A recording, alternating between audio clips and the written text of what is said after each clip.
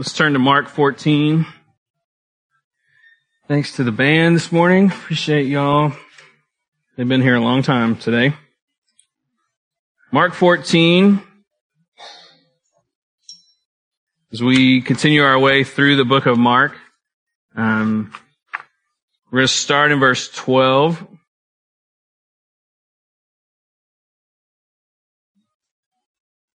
Let's read together, and it'll be one of those times where I read a little bit and talk a little bit, one of those kind of things.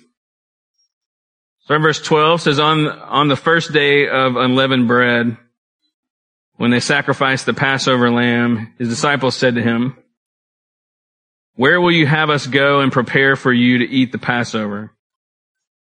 And he sent two of his disciples and said to them, "Go into the city, and a man carrying a jar of water will meet you. Follow him, and wherever he enters, say to the master of the house, 'The teacher says, where is my guest room where I may eat the Passover with my disciples?' And he will show you a large upper room, furnished and ready. There, prepare for us." And the disciples set out and went to the city and found it just as he told them, and they prepared the Passover. So, it's Thursday of Holy Week, and it's time for the Passover and the Feast of Unleavened Bread, which are two separate things that are really celebrated together because they really find their point of origin in the same thing in the Exodus story. And it's interesting that Jesus kind of has some clandestine kind of vibe going on here, right? Like he's like, go find this man carrying water and tell him this secret code word and he'll bring you to this secret room and all that. And the reason why he's having to sneak around a little bit is because Jesus is a marked man at this point. The religious leaders, the political leaders have decided that they want to trap him and have him killed. And, so he's got a target on him. And to be in Jerusalem at that time was very risky. And, because at the Passover, all males had to eat the Passover meal inside the city walls of Jerusalem. And so, it was just too risky for him. And this meal to share with him was far too important to be interrupted by any of that stuff. So Jesus he probably wanted to have, just this uninterrupted time. So he needed to kind of make some arrangements for that to happen. And so, verse 17 says, when it was evening, he came with the 12. And as they were reclining at table and eating, Jesus said, "Truly I say to you, one of you will betray me, one who is eating with me." And they began to be sorrowful and to say to him one after another, Is it I?" He said to them, "It is one of the 12, one who's dipping bread into the dish with me. For the Son of Man goes, it is written of him. But woe to that man by whom the Son of Man is betrayed. It would have been better for that man if he had not been born." Okay. Now, we're going to come back to the Judas betrayal, thread, in a couple of weeks. So if you're like, man, I can't wait to talk about this part, you're just going to have to come back. We're going to kind of skip over that to get to the Last Supper part of the passage. But, before we do that, there's a detail in there. It says, in verse 18 that they were reclining at table.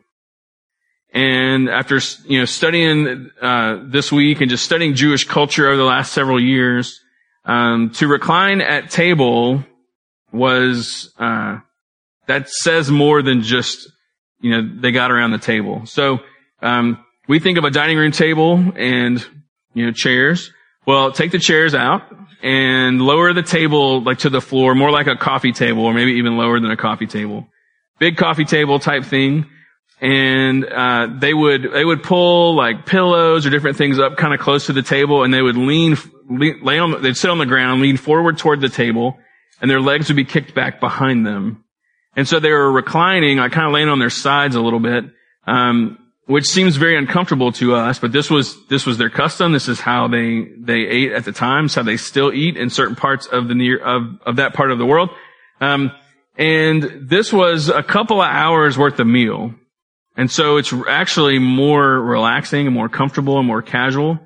But But the thing about being able to recline at the table is this. If only the free got to do that. If you were a servant in any way, you were not at the table, first of all. You were standing on the perimeter of the room, ready to come and bring water or more wine or more food or whatever that they may need.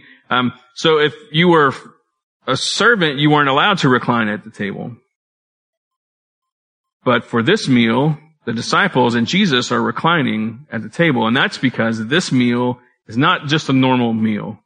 This is the Passover meal. And the Passover is all about freedom. And so even how they positioned themselves in the room conveyed a message that said, we are the free people of God.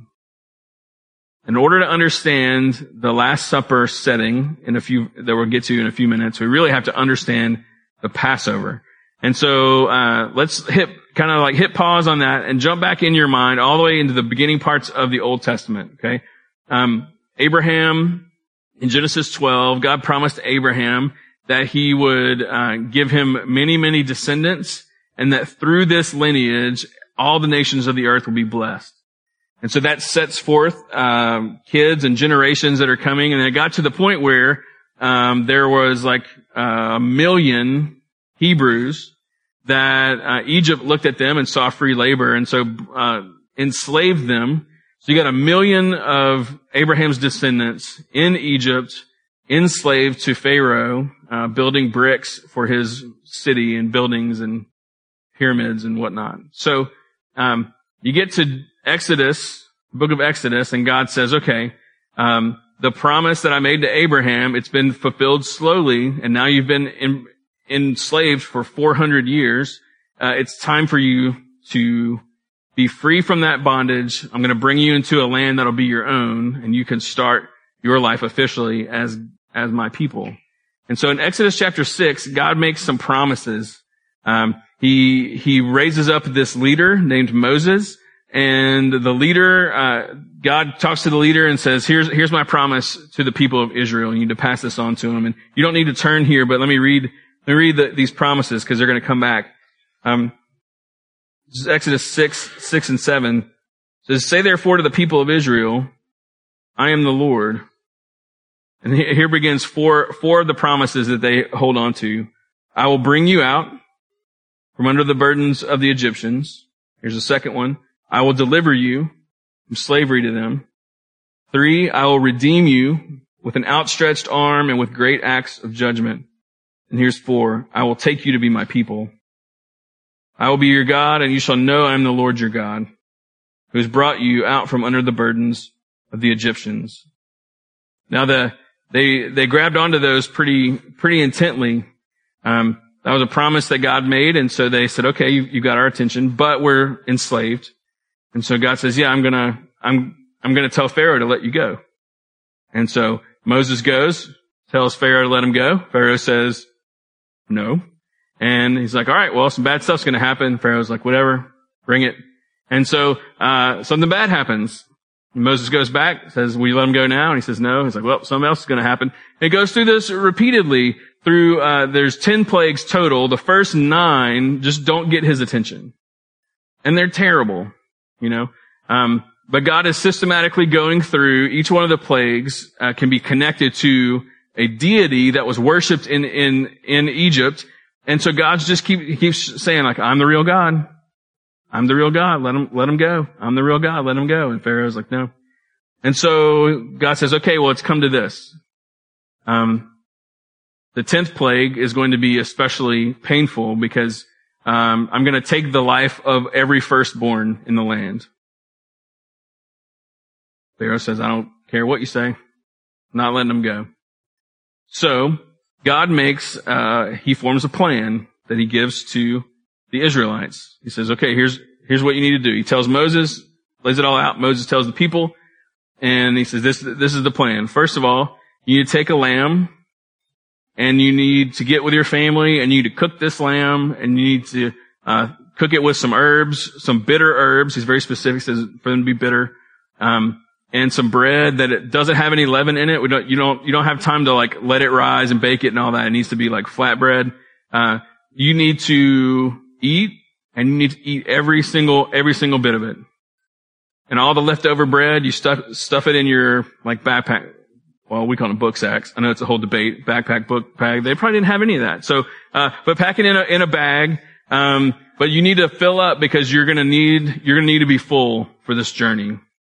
Second thing you need to do is you need to eat the meal with your shoes on and your belt tied and any sort of bag with bread in it packed so that at a moment's notice you can flee.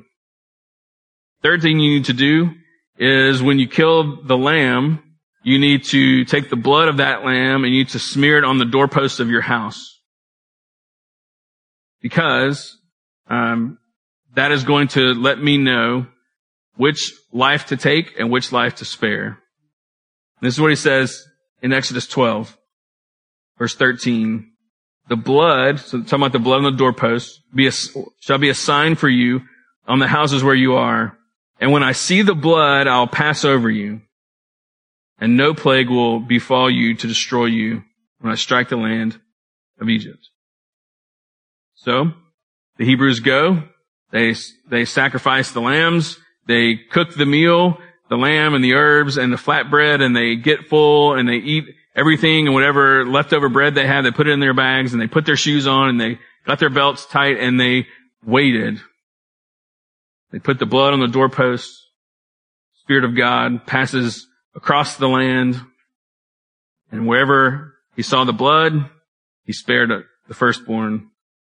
When there was not blood, he took the life of the firstborn, including Pharaoh, who lost his own son. That broke the camel's back. He said, take them. So at a moment's notice, they all get up and go. We're talking like 1 million people. Pack up, take off. The only way to go to where God wants them to go, he says, I want you to go right across that big old body of water known as the Red Sea. Moses, like, you sure? Yeah. He holds up his staff and the water begins to part. We've all seen Charlton Heston, right? Holding back the waters, and the waters part and the ground is dry. The riverbed is, the bed of the sea is dry somehow because God's awesome, and they begin to cross it. And it'll take a while for 1 million people to cross anywhere. God holds the water back. They cross. They get across the other side. Pharaoh changes his mind. They start chasing them. By the time the Israelites are on the shore on the other side, Pharaoh comes in. He's in the riverbed. God brings the waters down, drowns them all, kills the enemy. There they are on the other side of all this. Egypt's behind them. Their enemies are dead. All that's ahead of them is God's land that he's promised them. They got sandals on their feet. They got bread in the bag. They got Moses at the front. And he says, let's go. And this leads on a journey that ultimately comes to Mount Sinai, where God gives them the 10 Commandments, and that whole story goes about. The Passover is about that night. That Passover meal, what God told them to do and how God did that whole thing. As he's given them the instructions in Exodus 12, God says, this is not just a one-time thing I want you to think about, though. That's what he tells them in verse 14. He says, this day shall be for you a memorial day. And you shall keep it as a feast to the Lord throughout your generations, as a statute forever. You shall keep it as a feast. He says, not this, you're going to experience this the first time, but every year you got to find a way to memorialize this. You can't let this story fade away. You got to teach the kids. You got to train them up. A few verses later, he says this in 26, 27. When your children say to you, what do you mean by this service? Meaning by this memorial service? You shall say, it's the sacrifice of the Lord's Passover, for he passed over the houses of the people of Israel in Egypt when he struck the Egyptians but spared our houses. So this was to remain a memorial that celebrated the power of God, the miracles of God. It also honored the faith and obedience of their ancestors, and how this marked them as God's free people. This is the beginning of that freedom. They're on the other side of the Red Sea, Egypt behind them, enemies behind them, free. And so this meal was to remind them of who they really are. And so they did. They celebrated every year, which means that David would have celebrated this annually. Solomon, Isaiah, Jeremiah, Ezekiel, like all the prophets. John the Baptist would have done this every year. The 12 disciples would have grown up doing this every year. Jesus himself would have grown up celebrating the Passover of God. So what does that mean? All right. So let's jump back to Mark 14. Jesus and the 12 reclining at table. What would that meal have typically looked like? Well, it's not a normal meal, right? Like if it's someone's birthday or something, you might cook their favorite meal or go eat at their favorite restaurant or something like that. It's not a meal in the way that we think of a meal. It's an object lesson. Everything that goes on in the Passover meal that they've celebrated from year to year to year was symbolic. And it was meant to convey some things. And it's morphed a little bit over time, because, that's what traditions tend to do. But, from what all the research that I've done that points back to in the first century, there would have been 4 things on the Passover meal table. 4 things that had been passed on all that whole time, looking back at the original story. So there have been 4 things on the table. Here's what they are. Bitter herbs would be one thing. Unleavened bread be the second thing. Wine be the third thing. And a lamb be the fourth thing. Okay? Let me tell you what they all mean. So, the bitter herbs are because God told them to cook bitter herbs whenever they were back in, the night of the Passover. And when you think bitter herbs, I'm not sure what you're thinking, but horseradish is the typical thing. And you ever have horseradish where like a little bit kind of makes your mouth, like makes you kind of your head burn a little bit, but a lot will make you like regret life, Horseradish though, like if you have too much of it, like it makes your head burn, but it makes your eyes water. Like it's a different kind of bitterness. And that's the understanding of how the rabbis would talk about the bitter herbs. Like you want something that's going to evoke tears. Why? Because Egypt was so oppressive to them that the enslavement made them weep.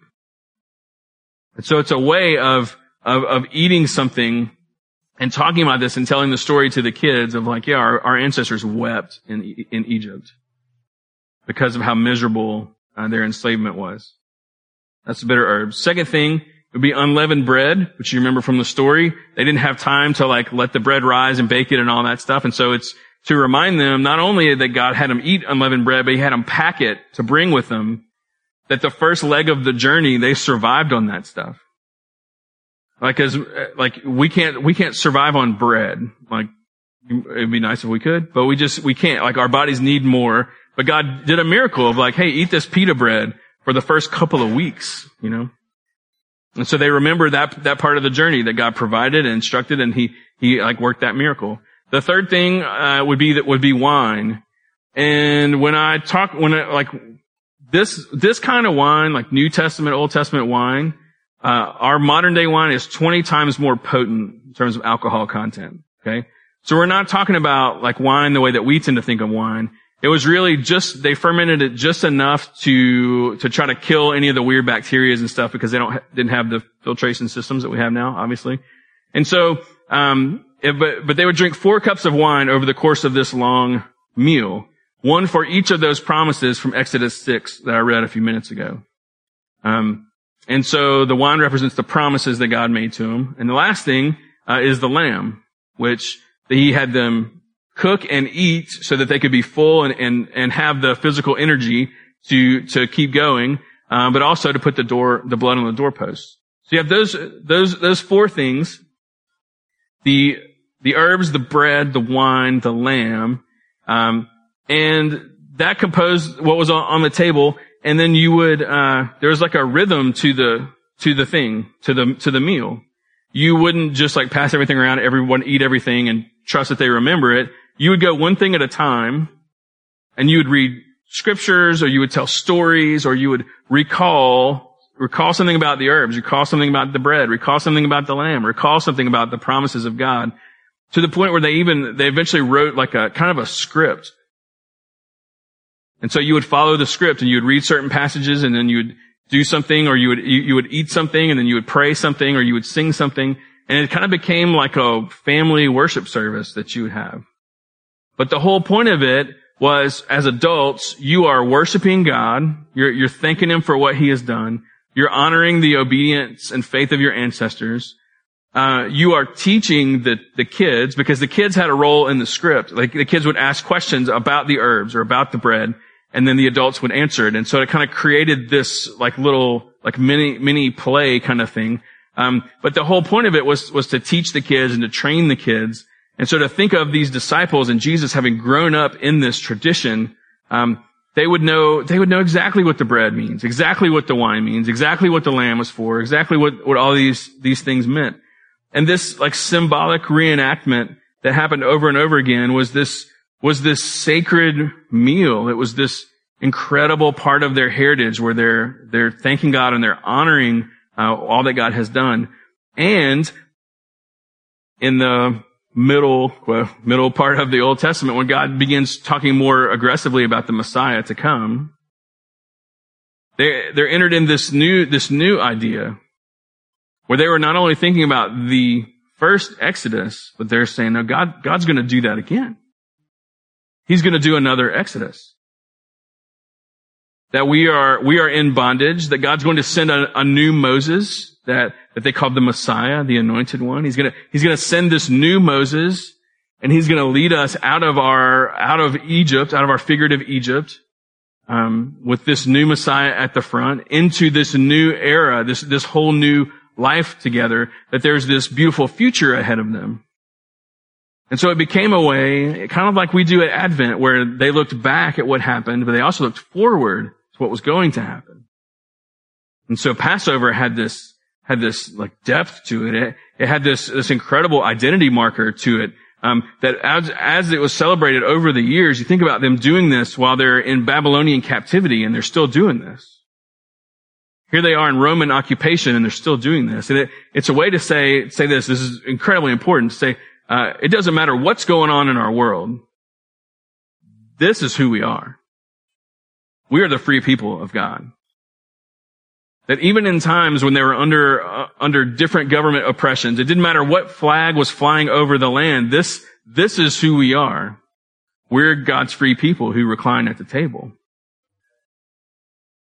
And we eat the herbs and the bread, and we drink the wine and the lamb, and we tell our kids about it, and we are reminded of who we are. This was a deep, deep, deep moment. And so with all of that in mind, like that's the mindset. And they go into the upper room, and there on the table would have been those four things. So let's look at how Jesus celebrates that meal with his disciples. Verse 22. As they were eating, he took bread, and after blessing it, broke it and gave it to them and said, "Take, this is my body."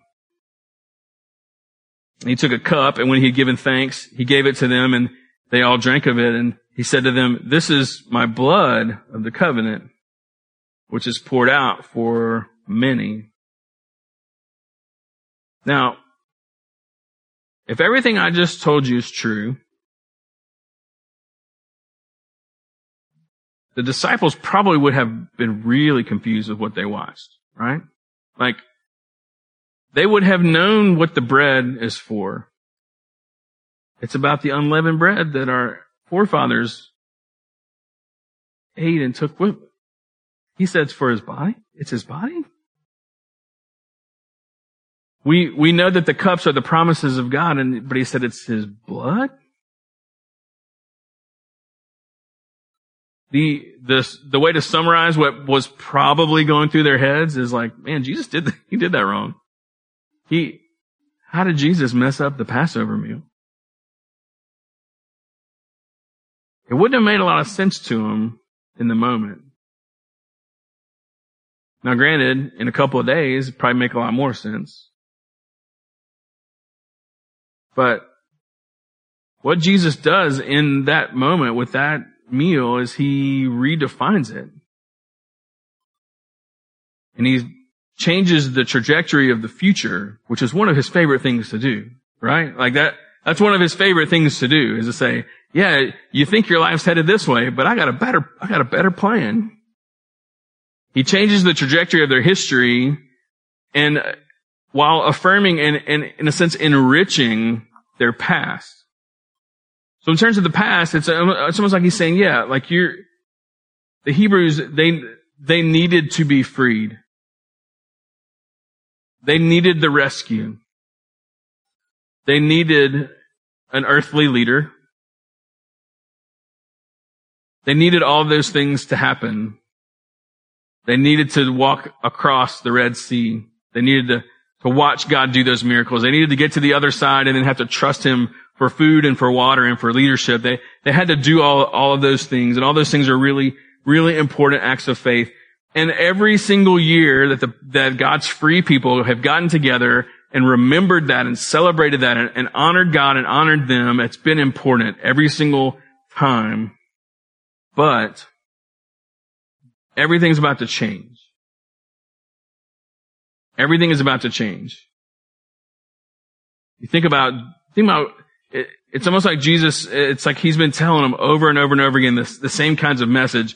And each time it's like it hits a new depth with them, or maybe hits home a little bit closer. Because he's already been telling them, you don't need any more prophets. No more priests, no more kings.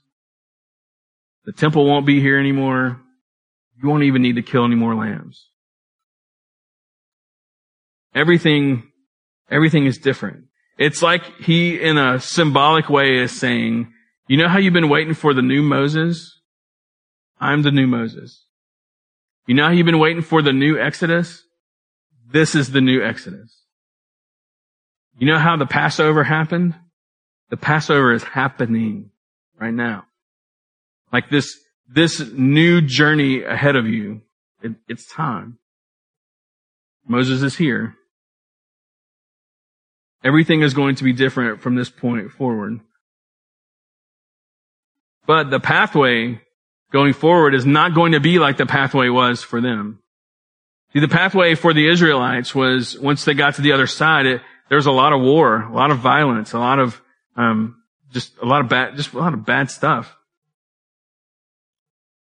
And they have assumed that their pathway forward under this new Moses was going to involve the same thing, was going to be a war with Rome. Jesus says, no, I'm not going to lead you to fight Rome, because Rome's not really your enemy. That's not your real enemy. Your real enemy is within. It's sin and death that is inside of you, that has broken you holistically. That's the real problem. And so I'm not going to lead you into war with Rome. I'm going to lead you down this other path where I'm going to do the battle, and the way to this new promised land is by grace through faith in me. The pathway isn't about all these other things. It's about the body and the blood. It's about the sacrifice. It's about the love of God expressed in Jesus laying His life down. As you guys have been headed this direction, it's not that direct. It's this. And so I'm going to change your Passover meal. Not because what happened in the past is wrong, but because what you were thinking where it was headed, it's just not headed that direction. So here's your new meal. Here's your new meal to celebrate. Here's your new meal to use to symbolically teach the next generations.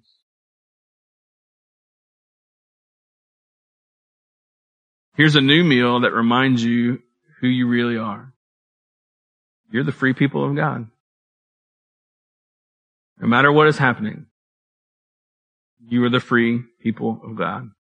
Recline at the table,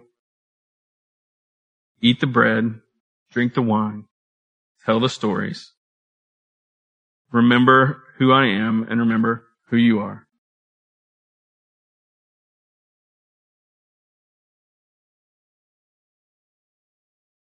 In the ancient Near East, whenever someone had you over for dinner, it was very, very, very rare. And it was meant to communicate something to you that because when you share a meal, the host is inviting you into their life. Saying, I want you to be a part of me. I don't want to just do a nice thing for you. A meal like this, you don't share the Passover meal with just anybody. You only share this kind of identity marker meal with people that you want to be a part of your identity. And so when Jesus is saying, take this, eat this, drink this, he's identified himself with the meal in such a way that it's identifying, it's like by participating in that, we are a part of him. We're connecting those dots into him. It's one more way of reminding us that we are his family. So that group identity that we come away with, this idea that we're individuals, but we're part of a family. Like our individual identity is found in the group identity. It's very much both. And the Lord's Supper reminds us of that, this new Passover behind the new Moses. And this was such an intimate thing for Jesus, such an important thing for Jesus that he makes so Lent starts in a few weeks and we're talking about fasting. Jesus basically says, I'm going to fast from something until a certain point.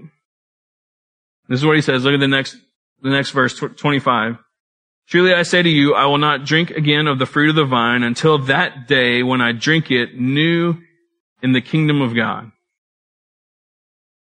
He says, I'm going to fast from this. So Jesus has declared a fast and said, I'm not going to participate in this part of the meal until I can do it with my family. Right? It gives him something to long for, as if he doesn't already have a list. Man, I can't wait to celebrate that with you guys at that reunion. So the last verse says that they sang a hymn and they went to the Mount of Olives.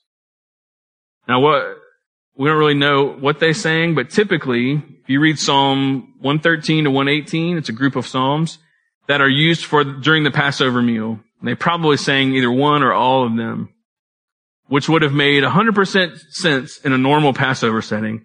They were probably just kind of phoning it in. They probably were not really understanding what was going on because this would have been a mind-blowing thing for them. But this transitions them toward Gethsemane, where Jesus goes and he prays, and we'll look at that later.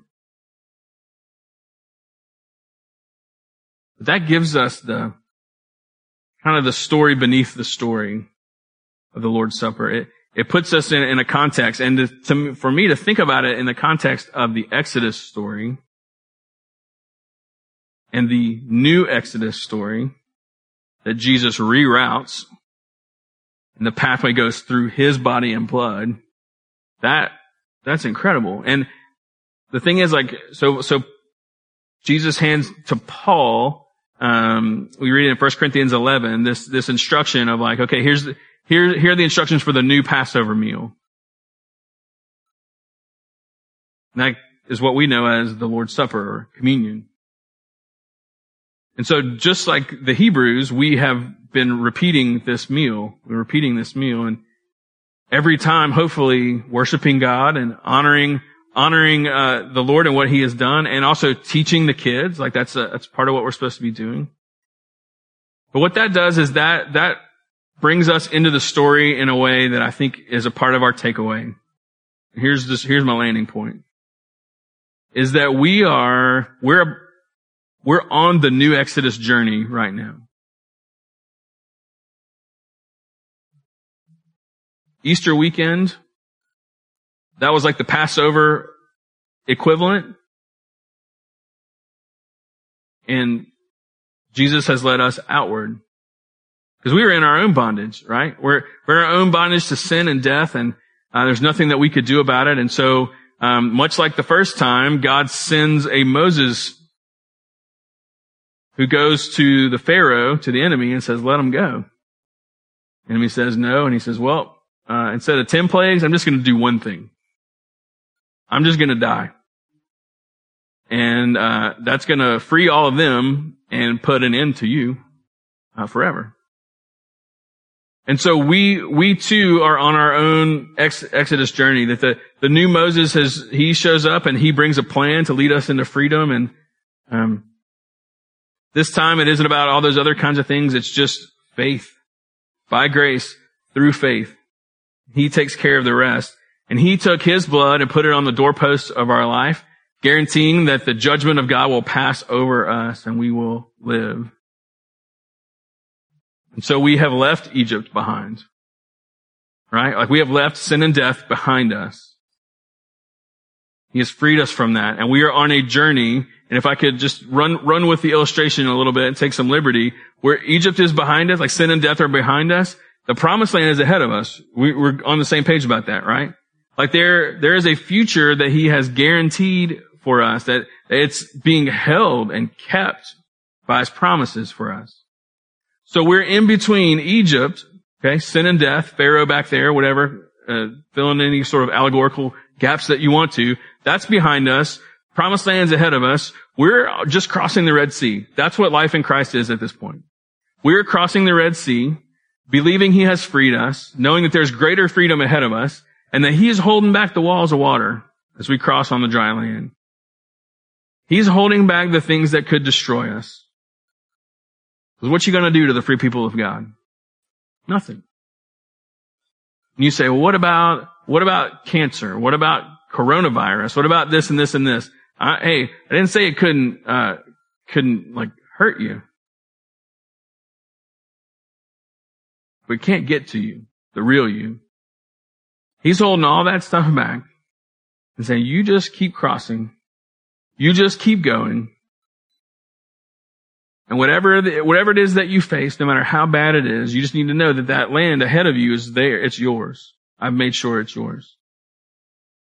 And it may seem like the waters are crashing down, but they're not.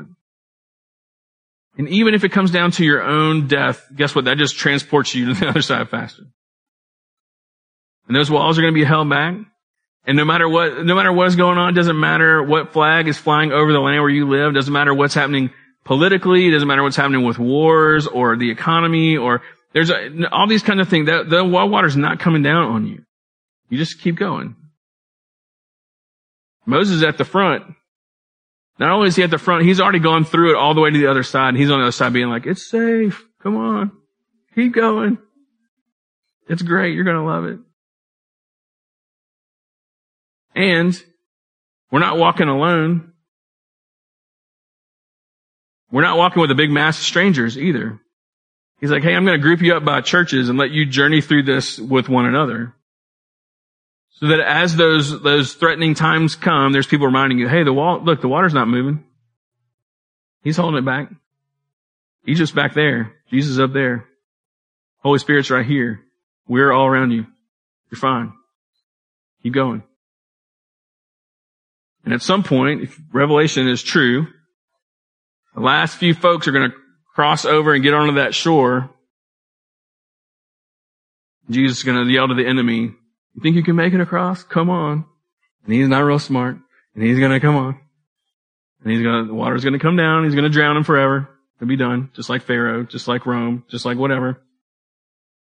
And then there will be the new people of God, completely free, enemy drowned, new earth. Like, let's roll. Like, let's do this.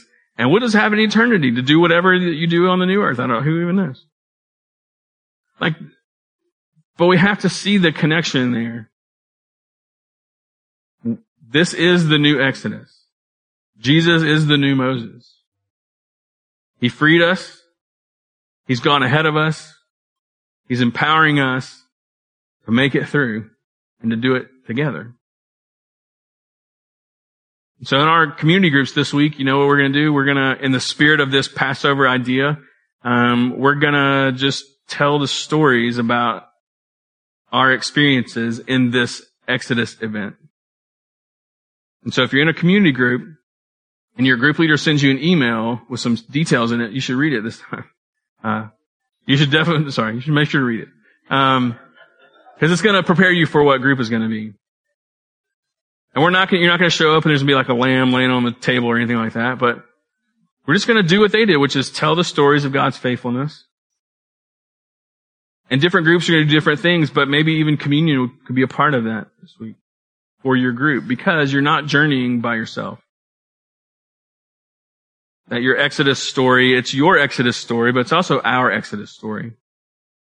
That's part of what I love about gathering together. It's just this reminder of like, man, I can venture off on my own and be so lonely sometimes, and then I show up here, or I show up in community group, or I show up and get coffee with someone, or I show up at work, and whatever it may be, I'm like, oh yeah, it's us.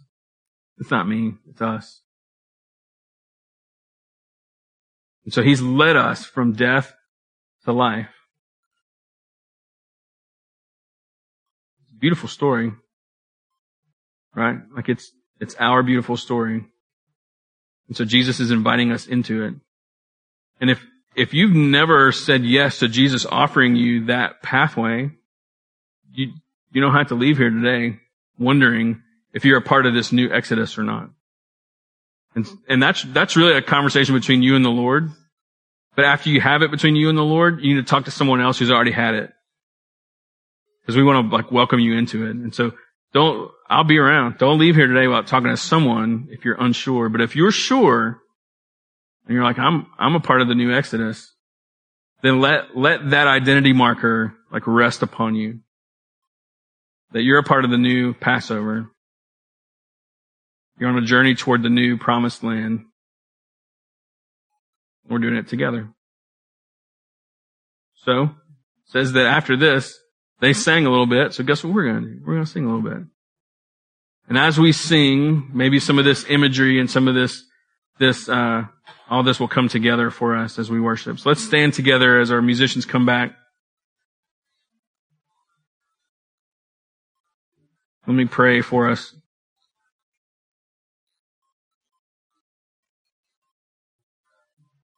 Lord, what a gift all of this is to us.